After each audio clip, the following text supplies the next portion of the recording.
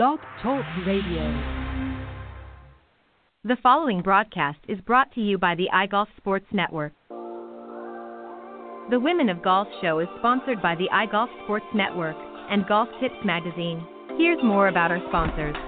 iGolf Sports is a live stream broadcast and media production company providing quality programming designed to attract the golfing enthusiast. And Golf Tips, the game's most in-depth instruction magazine, including reviews on the latest equipment, tips from top teaching professionals, all designed to help you improve from tee to green.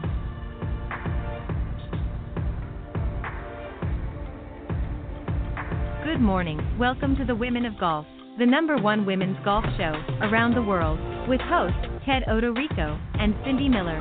Join them as they interview some of the best players from the Symetra, LPGA, and Legends Tour, and so many others, helping to elevate women's golf. So without further ado, here are your hosts, Ted and Cindy. All right, good morning, everybody, and welcome to the Women of Golf show. I'm Ted Odorico, and right beside me here, of course, is Cindy Miller. Good morning, Cindy. How are you? I'm doing great. How are you, Ted? I'm doing very well. We're just having a little bit of rain again here in the south, but I'm not going to complain. It's still pretty warm. I'm not going to complain. So let's leave it at that. How about yourself? Good. All is well. The snow is melting a little bit. There's hope. Buffalo, I love New York. spring. Spring is my favorite. Yeah, me too. I always like the first buds popping out and little critters scurrying around. It's always fun to see, and I couldn't concur more. All right, we're going to start things off here in just a moment or two. Another discussion in the no BS zone. Today's topic is going to be how to stay focused during your round. We're going to give a few points there to hopefully help you stay focused. And a little bit later on, Debbie O'Connell, an LPGA professional, and she's a keynote speaker, author, and entrepreneur, is going to be joining us once again here on the second half of the Women of Golf. But Cindy, I wanted to start off because there's been a lot of talk, obviously, over the last week and a bit on Tiger Woods. And, of course, I think everybody knows by now, it's been on all over the major media outlets that Tiger was in a pretty serious accident here just the other week and is now recovering from some injuries. But there's been a lot of speculation, is he going to return to golf? Is he going to play? Obviously, the only one that knows that for sure will be Tiger. And we hope he will, but, if he doesn't, that's okay. But I wanted to put something in perspective because everybody says, well, is he going to be able to? He's had a lot of injuries. And, I don't think, Cindy, and I want to get your thoughts on this as well, that it's going to be a physical issue. And here's why I say that. I refer back to Ben Hogan in 1949 when he was in his accident, which, again, was very, very severe. Just to give you an idea of his injuries, some of his injuries included a double fractured pelvis, a fractured collarbone, and a fractured left ankle. He had a chipped rib and had near fatal blood clots. And that was just some. He had a few other injuries along the way. And we all know what happened to Ben Hogan. He, it was certainly a long journey, but he did recover and he went on and actually won several majors. And why I say that is, to put things in perspective, back in the late 40s, even the early 50s, the technology was not where it is today with all of the different things that can be done, not only surgically, but from a rehab standpoint. So my thought is this, and I want to get your thought here in just a second, is I don't think it's going to be a physical issue because he's obviously had other, Tiger I'm referring to now, has had other, he's just had back surgery again not too long ago, other surgeries that have come on, I think his shoulder, if I'm not mistaken. So we know that he can recover. We know the technology is there to do a lot of these things. I think what it's going to boil down to is, does he have the drive to want to go through what he needs to go through to get back out there on the PGA Tour? What do you think? I have to ask a question. How old was Ben Hogan when he was in the car accident? Because I don't know that. Ben Hogan was 36 years old, so he was a little bit younger. Tiger's 45, so you're looking at almost a decade. So you have to factor that in as well. But again, let me just quickly say or reiterate that the technology today with repairs and that sort of thing, the advancements are so much greater in this decade than what it has been during Ben Hogan's time. So that's part of the reason why Ben took longer to recover, also because of the severity of his injuries, but also just because of, there wasn't the same, advantages, if you will, in healthcare and that there are today. But I think it's going to be the mental side of things. And I don't think it's going to be, we all know Tiger's tough mentally, but my question to you is, do you think he's going to want to? And again, this is just speculation, so we don't know for sure. It's up to Tiger.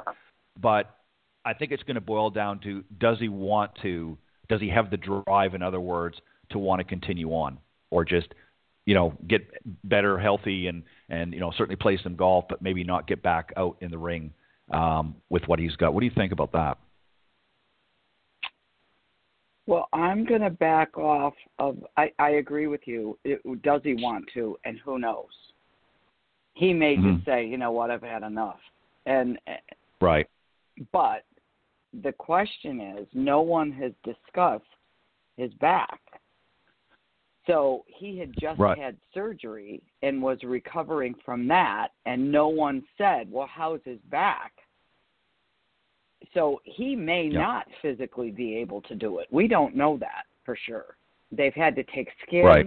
Again, we have no idea how bad this really is.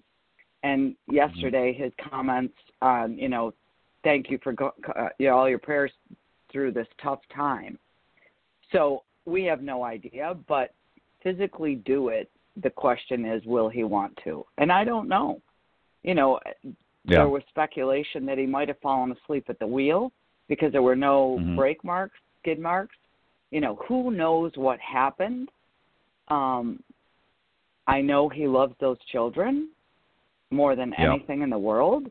So he just might say, you know what, I'm kind of done. And the saddest part of all, when he played it was the Canadian Open in 2000, right? Yep. Was it? I believe so, yes. Yeah. So we went up there because Alan's a lifetime past champion of the tour. So we can go up and we can go on the driving range, we can go in the locker room, or I can't, but he can. We park with player parking. We get all the credentials. He gets his money clip every year. So we took the kids up to watch and see him. And Jamie was 15 at the time. And we were waiting for him to come out to the range. And when this mass of people, this was before the tournament started. This is the beginning of the week. Right. That's the only time we ever go, right? Because you can see more things then. And the mass of people with the police that were around him to protect him, Jamie's mouth just dropped wide open. And he was like, holy cow. And you could almost see my son thinking, I don't know if I want to be him.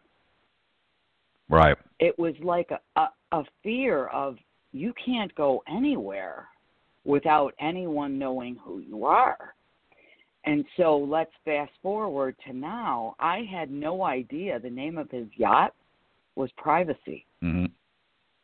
Yeah. And someone else said that he liked to go scuba diving and he wasn't afraid of the sharks. He made a comment, it's the only place I can be alone. So, again, we don't know what it's like to be him. And he may just say, you know what, I just want to be a dad. I don't know. I have no idea. I don't know the man. All I know is that, I'm praying for him, and I hope to God he's all right. Yeah. But I know that there's this is his biggest battle yet. Yeah, you hit it on a really interesting note, and I agree with everything that you said. I think where the difference is going to lie, if you go back a little, a number of years ago, I don't know how old his children are, but if you go back to before they were born, and if this was to happen, even if he was the same age, let's say he had no children, I think it would be I think he would have a different view of things because there are no siblings. There's not siblings, but children involved. But I think now that he is a father and has had time to enjoy that, the fruits of that labor, if you will, I think he's going to look at things a lot differently. And I agree with what you said. Is he may say, you know what, I just want to be a dad. I just want to do dad things and watch my children grow. I've already I didn't break the major record that I wanted to, and maybe some other things that he had in the back of his mind. But I'm older now. I'm 45. I can watch my kids develop and help them and nurture them and kind of just get out of the limelight a little bit. And he talked about this even years ago, that he said there was going to come a point in time that he was going to get out of golf and do something else. He never really elaborated exactly what he was going to do, but he just said that he's not going to play golf for the rest of his life. Now, that doesn't mean he won't play some, rounds out there with friends and stuff. So this may be the catalyst. This may be the opportunity that he says, as you put it, you know what, maybe this is the time that I drift off into the sunset, because he's certainly accomplished more than anybody could imagine, and maybe he seeks out that privacy, steps out of the limelight for a while and seeks that privacy to be able to enjoy other things. I mean, he's always going to be recognized. There's no ifs, ands, and buts, but maybe this is his opportunity. Again, I have no idea. I have no idea. I know that he wants privacy. I know he's going to have months, if not years, to recover from these. We teach a reconstructive surgeon at a trauma center, and it was the day after or the day of the accident. It was the day of. It was last Tuesday, and or Tuesday before. I don't even remember. But he said the broken bones in the upper leg are not a big deal. It's the scrunched, shattered ankle that's going to be the issue.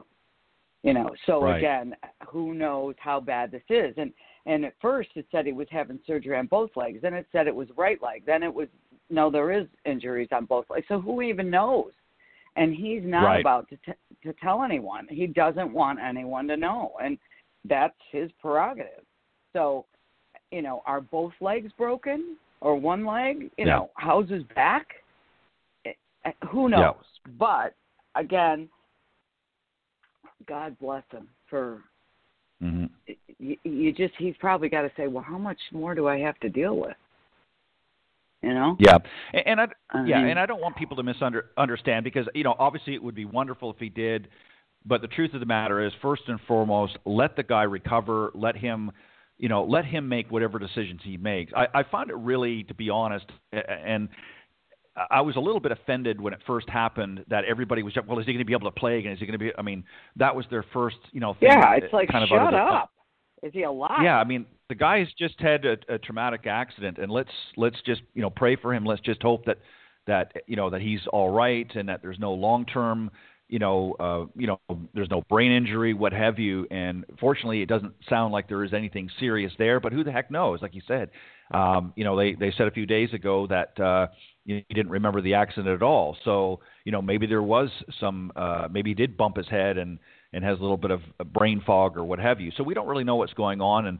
And I just think the golf world needs to be grateful for what he has done thus far, but let's treat him like a human being, because that's what he is. Yes, he's a great golfer, and yes, he's done so much for the game, but the game will survive. And I think there's just a lot of people out there that are just hoping and praying he's going to come back out there, and that would be wonderful. But if he doesn't, and he's happy at whatever he's doing, being a father and all these other things, that's wonderful too. Golf will survive, if Tiger doesn't come back. So I wanted to just talk about that for a moment or two before we continued on with the show, because I just thought it was interesting, because everybody's going on about, well, these injuries are going to get back. And I look at, again, comparing to Ben Hogan, which a lot of people have. I don't think it's entirely impossible. I think if there's a will, there's a way. But I think it's going to be whether he wants to, whether he really wants to go through what is going to be necessary to get out there. And at his stage, and with everything else, kids and so on and so forth, he may have a lot of other things on his plate that he wants to do, that are off the golf course. So let's just continue to pray for him and see what happens. And if he comes back, again, that's wonderful. If he doesn't, that's okay too. All right, we're going to get into the Correct. no BS zone, how to stay focused during your round.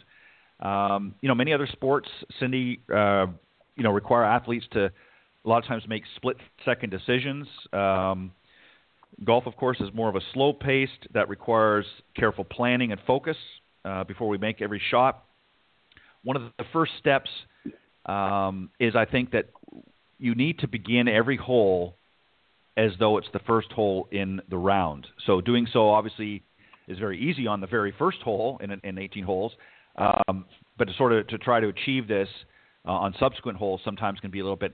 So what's your thought process when you were playing around? Did you kind of follow that step and after hole number one, when you get to hole number two, it's a brand new hole and you're going to treat it like the first hole, again, so to speak. What was your process? How did you treat each hole? You know what? I don't think I segmented them into holes. I segment them into swings. And just each swing is a new opportunity to make the ball go where it's supposed to go. I never thought, it's so many holes done. Mm-hmm. So that's what I just always thought about the next swing. And then thought about that swing and what's my best way to make this ball go where I want it to go. It's my smartest play from this location, which is kind of weird, but. No, I think everybody has their own approach to things. One of the reasons why I think this is kind of a good thing, and this, again, a lot of golfers struggle with their tee shots on a hole, especially if the previous hole was a bad one. You have to have, as they say, a short memory. You've got to be able to put those bad holes. And I think that's really what the point that's trying to be put forth here is that you want to treat every hole like it's the very first one, like you've never played any holes before. So that way you're not bringing, as we've joked, in the past, like you're dragging your luggage to the airport.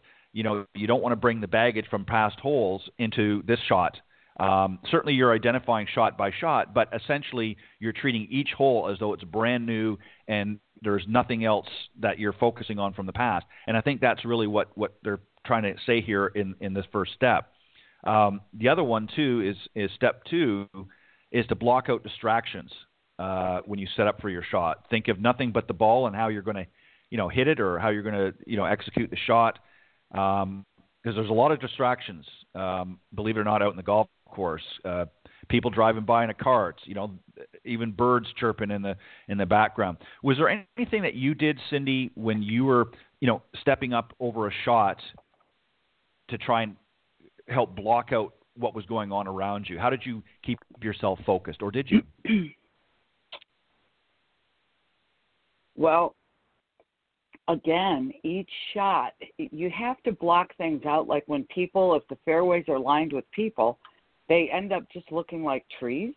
I mean, you're not ever thinking about, I got to not hit these people. At first you are, right? The first time you've ever been on a golf course and you're playing in a tournament, there's bunch of people there, but you realize that you're the one that's in control. And there's times that somebody goes by and screeches a cart or a horn, a car going by on the road might beep or something to distract you. But again, your mission out there is to walk up to each shot, whether it's the tee shot on a hole or your second shot or your bunker shot or a chip shot or a putt, of what's my best play from this location and how do I set up and hit it. Now, when you have a bad hole, the catch is that you have to stop and say, how do I fix the swing? Like, I can react and then I have to respond and say, I can get ticked off for 5 seconds, right? And then say, okay, what did you just do to make that happen? Now, if you don't know what causes your bad shots, we have to go back to point A and figure that out. But once you know what causes a bad shot, you have to say, I know what I did. Most times I miss shots. I don't totally commit to the process. And so I have to look in the mirror and say, okay, that was totally your fault. It's always your fault, but that was your fault. You didn't commit to the process. So in other words, sometimes you miss shots because you don't make a really strong commitment and decision for the shot that you want to hit. So, yep. Sometimes it's hard to focus if you're not paying attention or you don't want to be out there or there's other things going on in your life. But that's just life, right? But if you're really, yep. Again, watching Tiger, this guy is always on a mission. There was a tournament, I can't remember the name of it, but he was getting ready to hit a shot, and he and I think it was his other caddy were talking about it, and he said, okay, this is how far it's going to play. This is how far I want to land it. And you could hear him talking. And he said to him, if the wind changes, call me off. So what he was saying was, I don't want to think about the wind when I'm getting ready to hit this shot because, like Jordan Spieth with the shot in the water at the Masters, he changed his thoughts in the middle of a swing. Well, we've all done that. And then we all know that the ball doesn't go where you want it to go. So, again, Tiger was smart enough to say, if the wind changes, call me off. In other words, I'm not going to be thinking about the wind. I've committed to the shot that we've planned. So that's my thoughts. Yeah, no, I think that's a great point, and a testament to just the level of play that Tiger had. I mean, I've seen him stop short in a what would seem like he was hitting the throttle, and then he would just stop short because something just wasn't right. And I mean, no wonder why he's had some back issues. I mean, when you're putting that kind of torque together, and then all of a sudden you put the brakes on, 3/4 of the way through the swing. If you don't have back problems, then you're not human. But yeah, no, I agree with everything. All right, step 3, setting small goals for each round.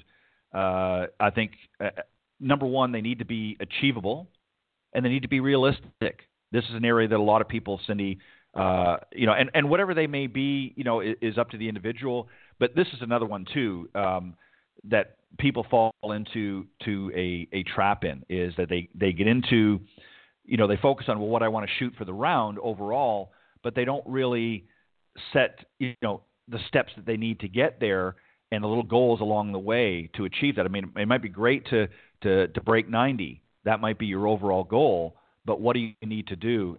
Very quickly, because I want to keep it moving because we're getting low on time, but what are your thoughts here about what are maybe some ideas that you've helped students do to maybe set some interim goals, if you will, in a round to help them stay achievable and realistic?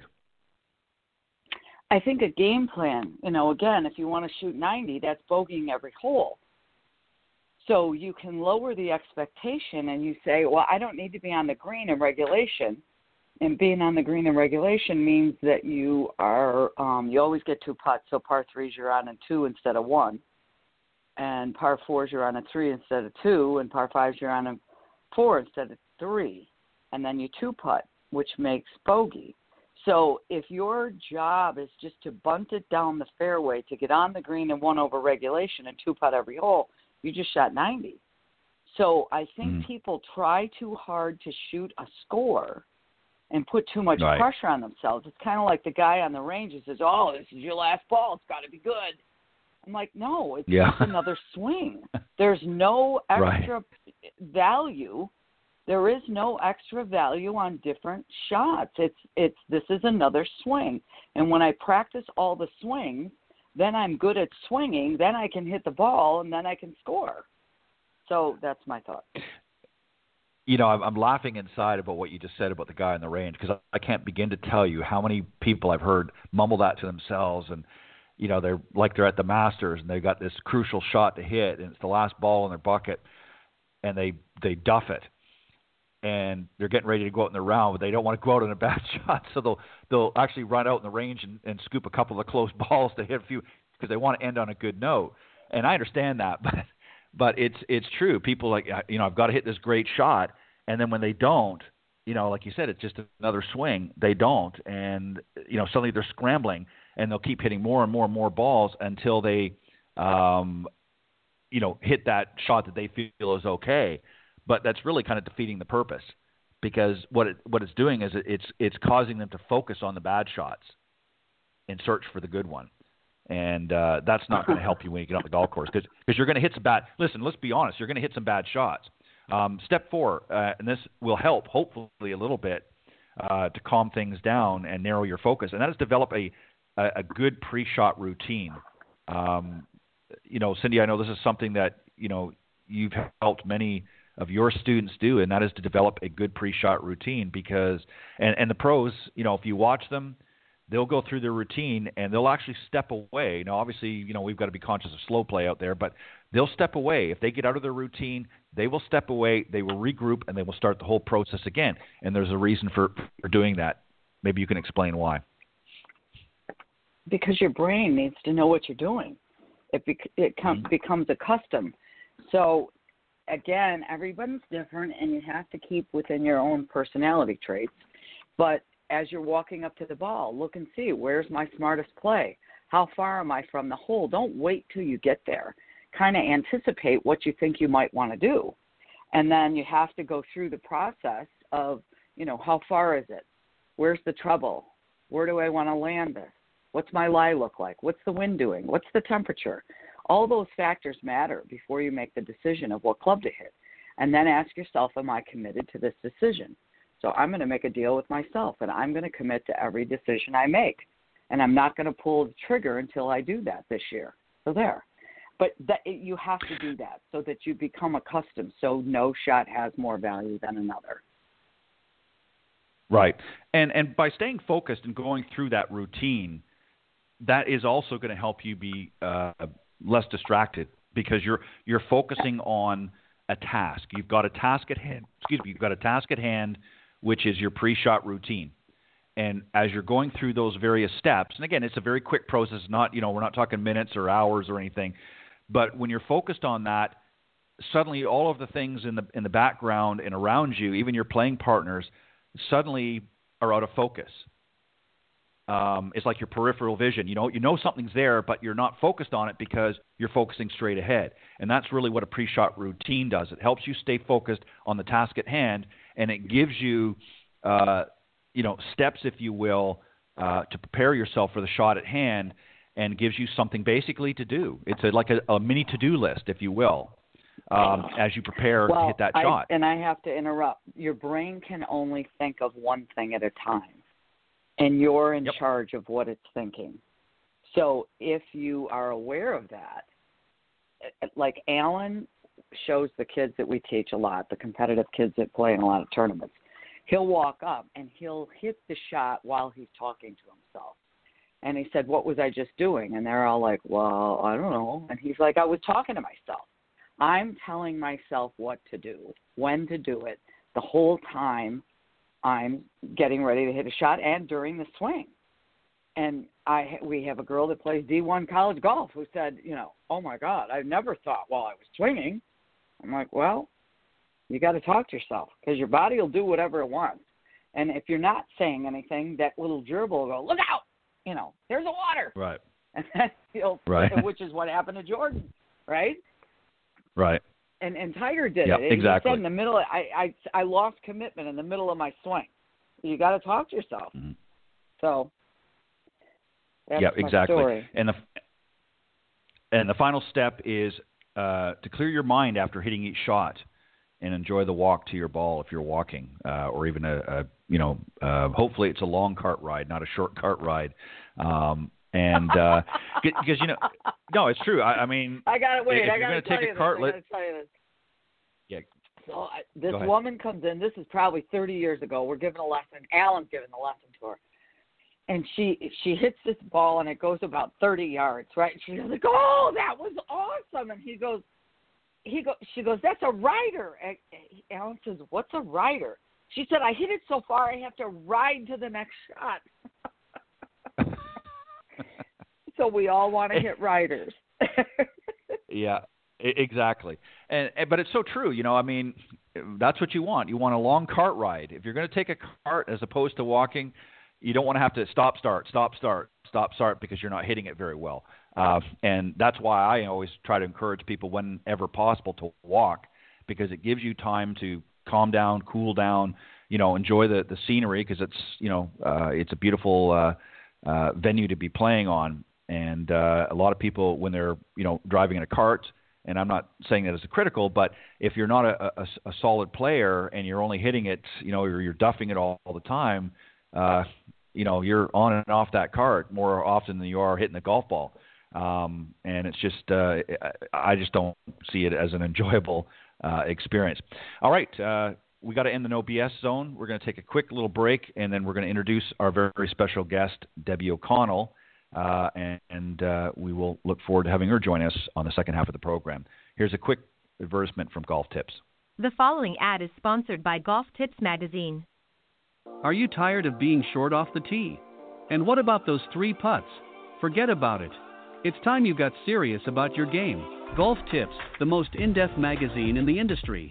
For over 30 years, Golf Tips has delivered expert content such as the latest golf instruction from America's top pros, simple-to-follow practice and game improvement drills, fitness and mental game tips, equipment, training aids, accessory and apparel reviews, golf destinations and travel tips for every budget, and so much more. Don't miss a single issue. Go to golftipsmag.com and subscribe today. All right. Welcome back, everybody. We're going to be joined by our very special guest. Let me just tell everybody a little bit about her. She's actually been on our show before. Our guest this morning is Debbie O'Connell, and she is an LPGA professional and a keynote speaker, author, and an entrepreneur.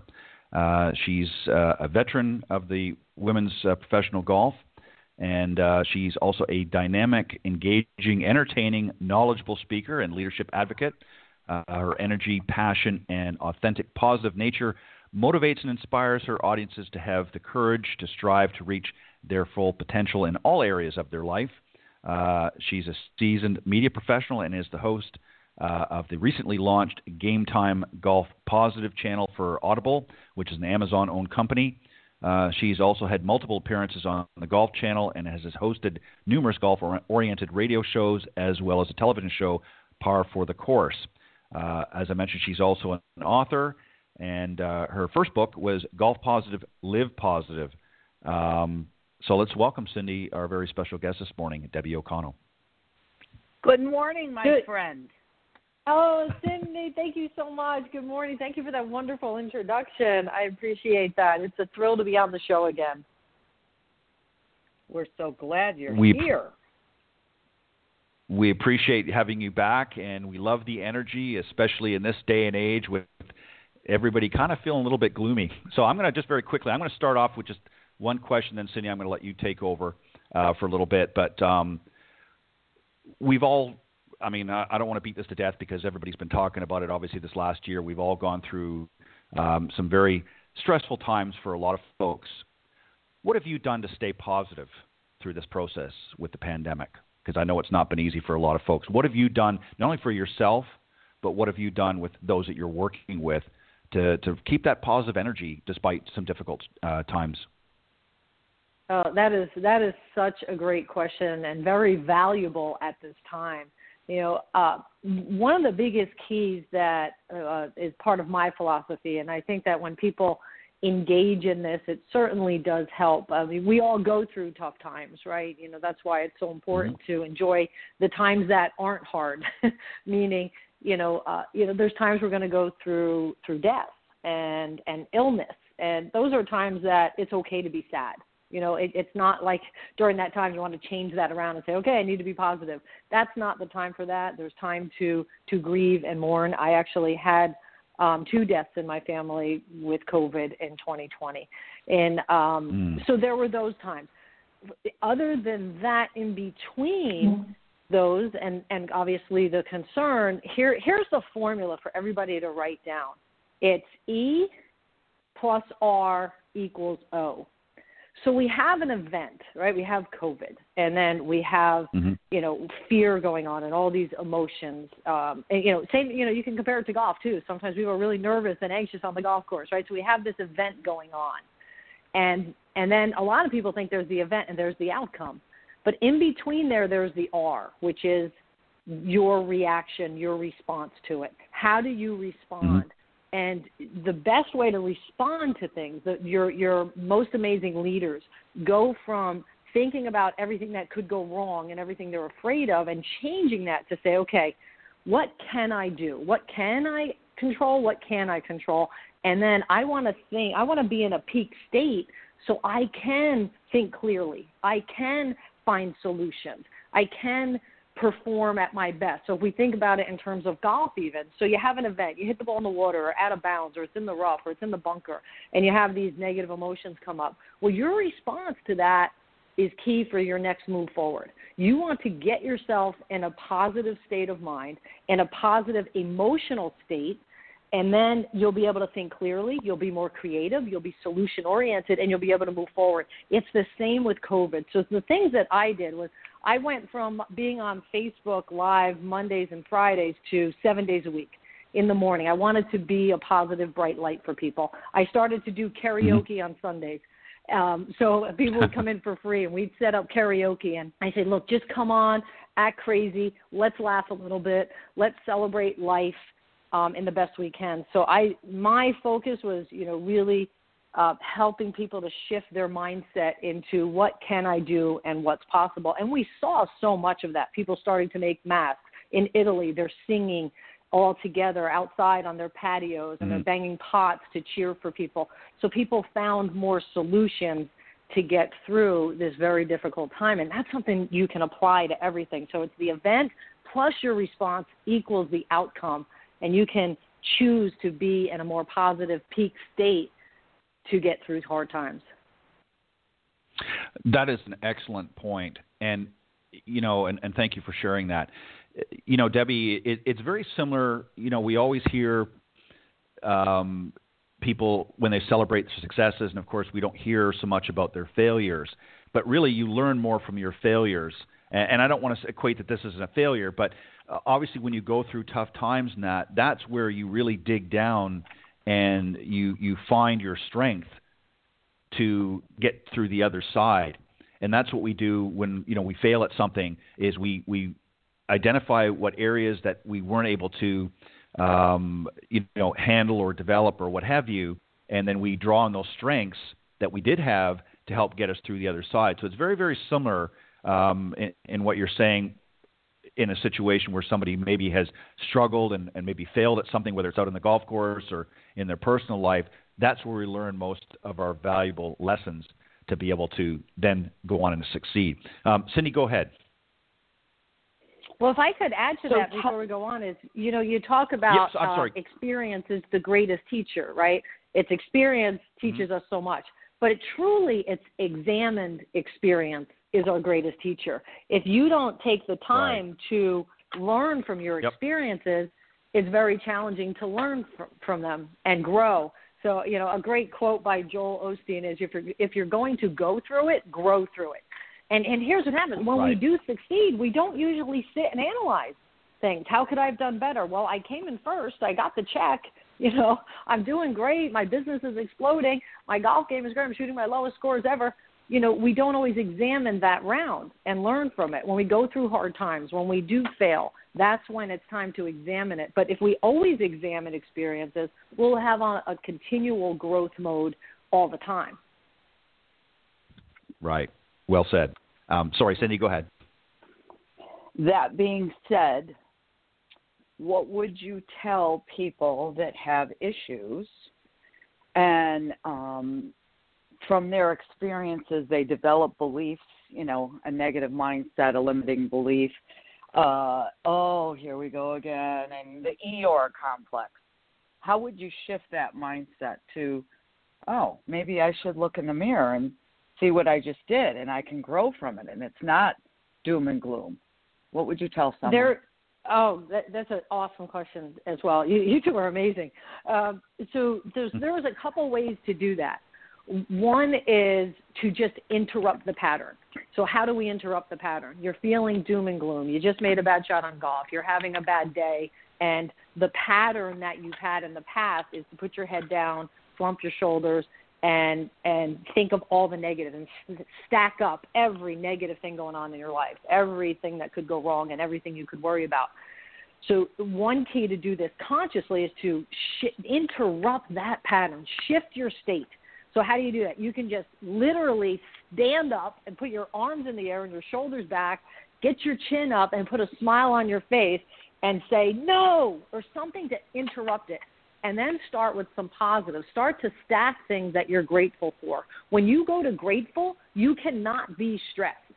You can't feel those two things at the same time. They've done the test on the brain and had someone be all stressed out and down, and then they say, okay, now think grateful thoughts and really think about them from the heart. What do you most appreciate? Who do you love the most? What can you be thankful for? And sometimes it's if you can see, you can be thankful you can see. If you can hear, if you can walk.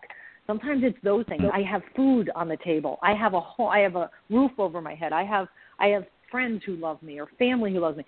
So it's we've got to find something we're thankful for, and that will shift it. But the physiology, two things, physiology and focus can interrupt it consciously. And then if you add exercise to that with some positive, like really incantations, I am strong. I am amazing. I'm growing and learning every day in every way. I'm getting better and better and better.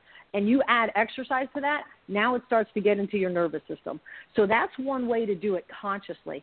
I've also been going deep into the brain, and what I have found is that so many of those beliefs are from the past, are from your childhood, between 0 and 7. So someone who gets so angry on the golf course, or they feel like they have to prove themselves and they're so nervous and they feel like they fail all the time, it could be because when they were a kid, they were never good enough. And they didn't feel loved unless they were winning. They didn't feel loved unless they did everything perfectly. So now there's this limiting belief, when I fail, I'm not loved. And it's crazy to think that will affect your golf game, but as directly affecting so many golf games. Because when you're trying to hang on to that great round, and it's that pressure of don't fail or else I feel I'm not good enough, or you believe you're not good enough, you self-sabotage. So there's a way through what I've been trained in is timeline therapy and neuro-linguistic program. We actually go on the timeline and go deep into the unconscious mind, and we shift that. It's called a breakthrough. And we actually detach those beliefs and those emotions at the unconscious level, and it happens instantly. So those are the two ways. You can do it through, conscious, physiology, incantations, movement, interrupt those patterns consciously. And the more you interrupt it, now you're interrupting a neural connection that you used to have, and that needs time. You've got to continue to do it and always interrupt those patterns. Or we go back on the timeline and we change it instantly, because that decision and that belief was made instantly. There was a moment in someone's life where they decided they weren't good enough, or they weren't loved, they weren't smart, they weren't strong, whatever it was, they were inadequate, whatever that was. It happened in an instant, and through timeline therapy and neurolinguistic program, we can change that in an instant. Yeah, it's amazing. Cindy, what I was just going to add real quick to that, it made me think, Cindy and I were talking at the beginning of the show about Tiger, and what's sort of going on in his life right now. And just what you said a few minutes ago, or the last couple of minutes, reminded me of some early interviews of Tiger Woods. And I remember him saying this, and I remember kind of the shock on the announcer's face. Tiger was, of course, always about the W. He wanted to win, and that was his goal. I mean, he wanted to win tournaments and obviously majors, much like Jack. But on days when he didn't win, which there were obviously a lot of them, it was interesting. One time I remember particularly, he was being interviewed, and the announcer said to him, he said, Tiger, he said, you didn't win, and, how do you feel about your game? And what was really shocking was he came out and he said, you know what? He said, I played my A game today. He said, I was hitting, fairways. I was doing really well, and I was putting really good. It just didn't sink enough putts to shoot the score I needed to shoot. But even in a moment when he lost, he always found something positive to talk about his game. Now, obviously, he pointed out from time to time areas that he needed an improvement on, but he always seemed to dig deep and find something positive out of his round.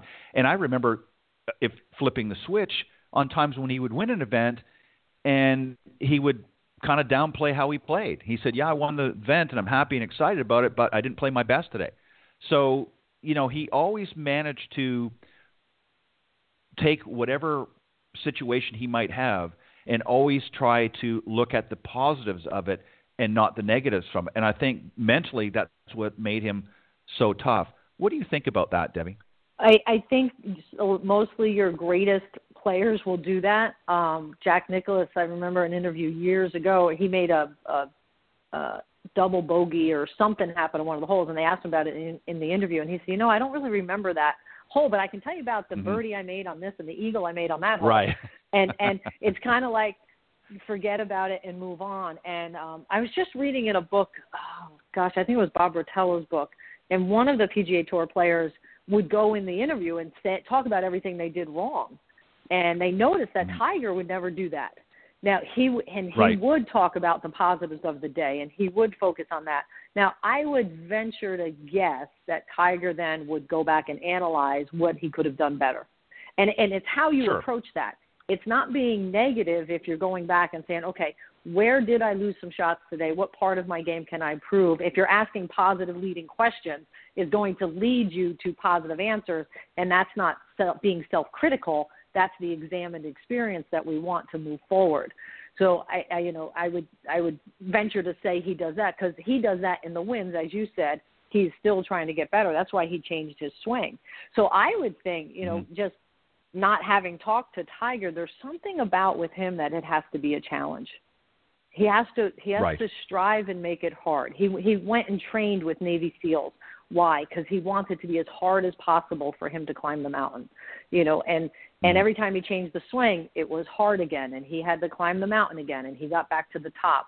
We've seen so many roller coasters with Tiger in his life, and I would think that would be an interesting discussion of what is important to him about having that huge challenge in front of him and conquering it. Yeah. Possibly. Yeah, I think that would probably be one of the questions if he and I were chatting that I might ask. Yeah, I think that would be a great question and very, very interesting to see how he would respond. You offer a lot of courses. I've obviously visited your website. You've got everything from the 5-day challenge to unlocking your champion mindset. How do we do that? Oh, my goodness. Well, the website is Debbie, DEBBIE, hyphen, the little dash, O'Connell, OCONNELL.com. And the 5-day challenge, you just click on it. It's free. It's a 3-minute video for me each day, and it's that conscious change in mindset that I talked about earlier with Cindy's great question. And we do something each day to help you shift into a more positive mindset. The keys to a champion mindset is where we start to dig into the unconscious mind, and we ask, when was the first time that you felt you weren't good enough, or from where did this come? You know how people get on the golf course and the first thing you hear on the tee oftentimes, and Cindy, I'm sure you've done this with a playing lesson. First thing they do is give you all the excuses of why they're about not to play well. and it's like, we just had that lesson 2 days ago, and I didn't get to practice in between, or my neck's a little sore today, and I've been stressed out. Like all of a sudden, all the excuses come out. So people are protecting themselves. Why is that? From where does that come? So the keys to a champion mindset, it's 5 days of 90-minute webinars with me, and then every person gets their own coach. So they take the information, they say, well, how does that apply to you? And they help them to examine where the limiting beliefs are coming from where they come. And it's the most powerful program that I've put together ever. And especially I wanted to make it so personalized, because you can do webinars, but then when you get on the phone with a coach and you actually talk about your emotions and thoughts and what you're learning and what you're discovering, and your coach helps you to go even deeper, it's really powerful. And because I wanted to have an irresistible offer, it's only $97 for all of that time with me and your coach. And at the end, we even give you a 40-minute strategy session to help you move forward and implement everything in the best way forward for you to be the best golfer that you can be, and go out and shoot your low scores and not be so frustrated and angry and disappointed on the course anymore, and go out and stop self-sabotaging so you can enjoy it, play your best, be resilient and focused, and go win that tournament, go shoot your low score, have the front nine that's amazing, and go to the back nine and still play the same way instead of blowing it, as many of us have done in our golf careers, right? Hey, who is this on the back nine? Man, I played so great on the front. What happened? Well, you know what? You didn't quite believe you were that good. Yeah, so those are the two But I'd recommend. And that's coming up actually March 20th. We're starting the new it's live, Keys to a Champion Mindset, and there's replays. So if someone can't make it, there are replays as well. Perfect. That's a great deal, by the way. Cindy, go ahead. Let me ask you, when I know you teach a lot of kids and you're a high school golf coach or have been, and I don't know if you're doing it currently, but what do you do and how do you handle a youth that's hitting balls and trying really hard and the parent that's standing behind them with, commentary after every shot? How do you handle that? That's a really good one because, you do find that so much.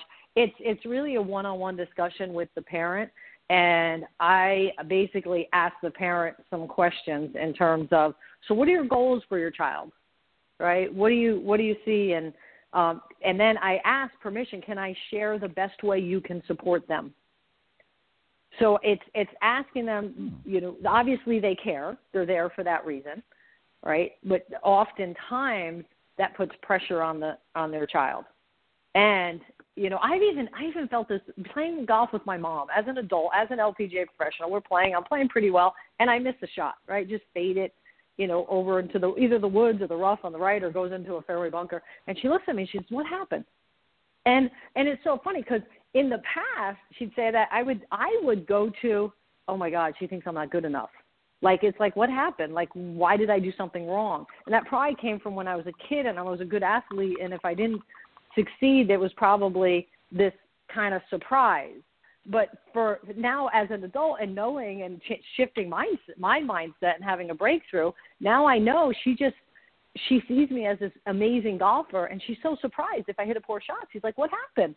Like, you're really amazing at this. Yeah, but you don't say that part as a parent, right? You don't say, hey, I am so excited for your success, and you're doing great, and I'm so proud of you. So what do you think happened on that one? Let me help you grow. No, it's not that. It's, hey, why'd you miss that shot?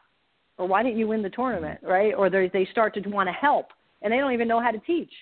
So the intention is good. And so, asking the parent the question. So, you're here for the lesson. So what are your goals? And do it in a positive way. What are your goals for Joey? Great. And obviously we all have the same purpose here. Our highest intent is to make Joey the best golfer. Is that true for you? Is that what you're thinking? And they're like, yeah, absolutely. That's why we're here. I want him to really excel at this. Well, can I, as a professional, give you some tips on how we can, as a team, help him to be the best golfer he can be? Because what's important for those kids is to know that they are good enough as a person, and their score is not who they are. A poor shot doesn't make them a bad person.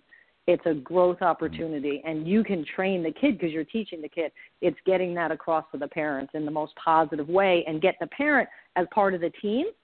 And the best way they can be part of the team is to first ask Joey how he felt on the golf course, not what he shot. Did you have a good time out there? Did you try your best? I'm proud of you. You tried your best.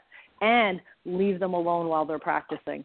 And say, look, we have the highest intention here. I'm just here to serve you, and I want to support you, and I want to support Joey, and let's make him the best golfer. Are you on board? Yeah. Well, here's what I would suggest. Let me coach him without you here, because then we develop the great relationship we need. He can focus better.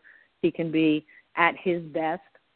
Not to say that your support isn't important. It is. But to support him the best is chat with him afterwards. Ask how he did, if he's focused, if he enjoyed the lesson. Ask how he feels as a person. So that's what I'd recommend, Cindy. I think when we ask people questions and they feel part of it and they're on board and they can help find the solutions, it may be better. It will definitely help. Yeah, I find that it's so sad because you can see the limiting beliefs of the parent coming out with the child.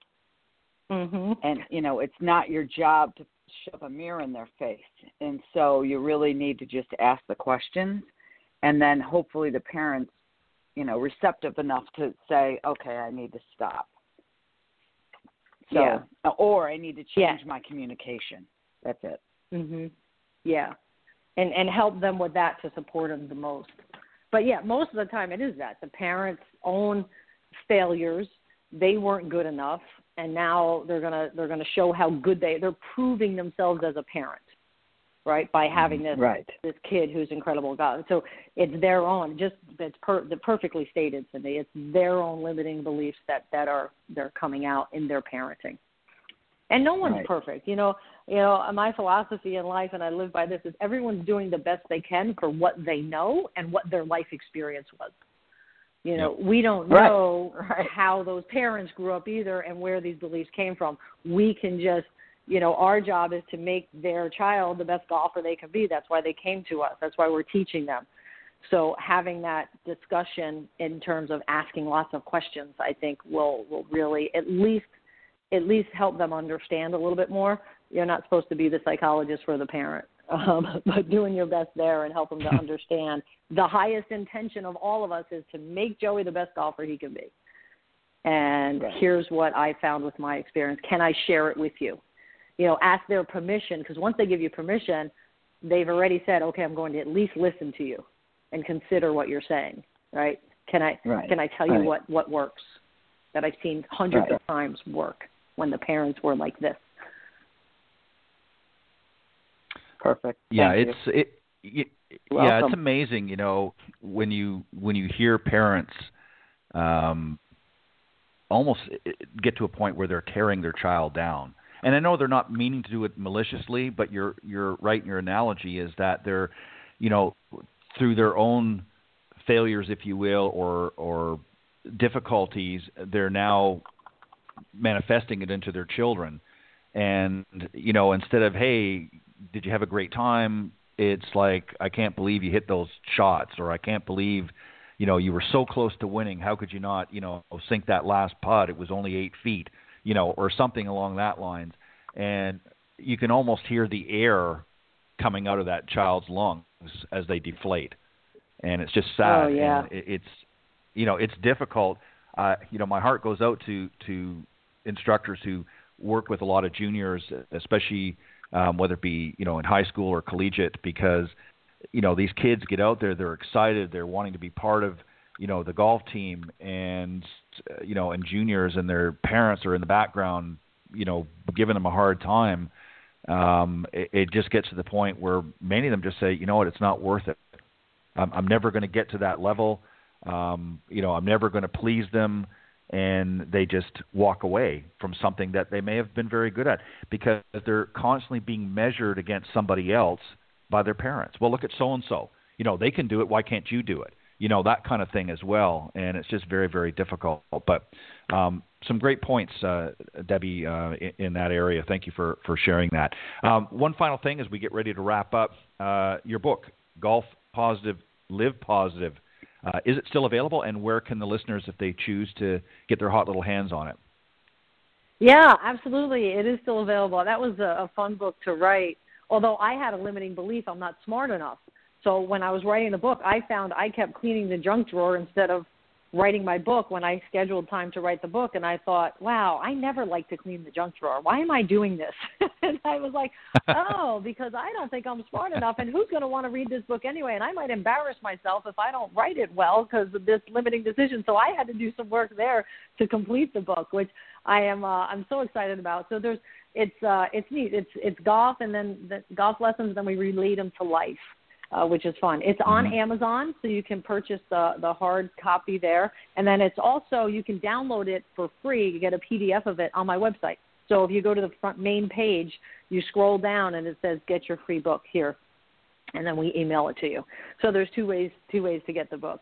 It's a fun read. Someone just wrote me the other day and said, hey, I'm halfway through your book. I'm really enjoying it and gaining some good lessons from it. So I hope everybody enjoys it who gets it. Perfect. Awesome. And the website again, Debbie, real quick? It's Debbie-O'Connell.com. Perfect. Debbie well, Debbie -OCONNELL.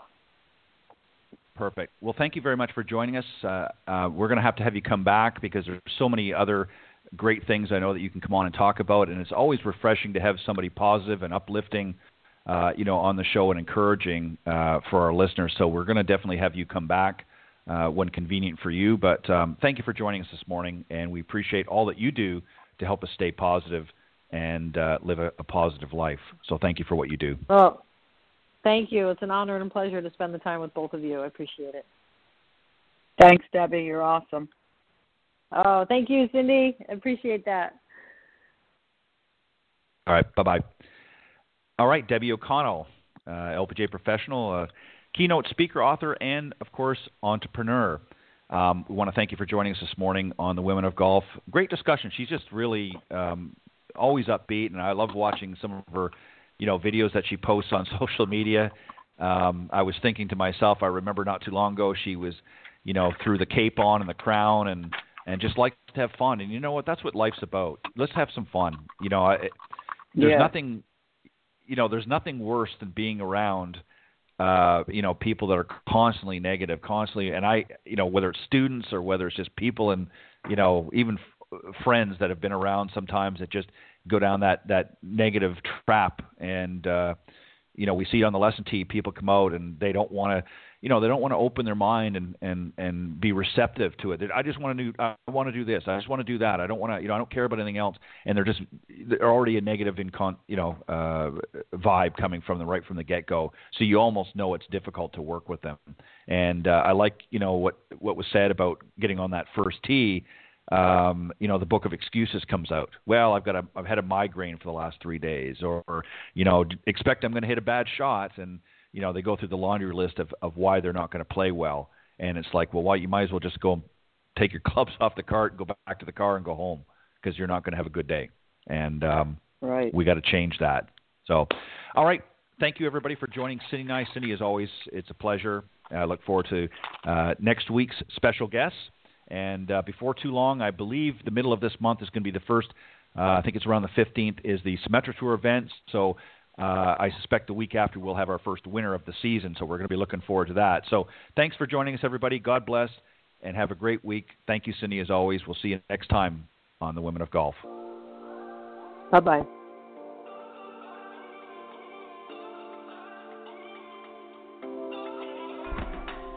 Thank you for joining us. We hope you enjoyed listening to this week's Women of Golf show. Ted and Cindy wish to thank this week's special guests. Remember to join them every Tuesday from 9 to 10 a.m. Eastern here on the iGolf Sports Network, or on any of these social media platforms: iTunes, Stitcher, TuneIn, CastBox, TalkStream Live, and of course Spotify. To get updates on the show, you can follow the Women of Golf's Facebook page at www.facebook.com/womenofgolf. This has been a production of the iGolf Sports Network.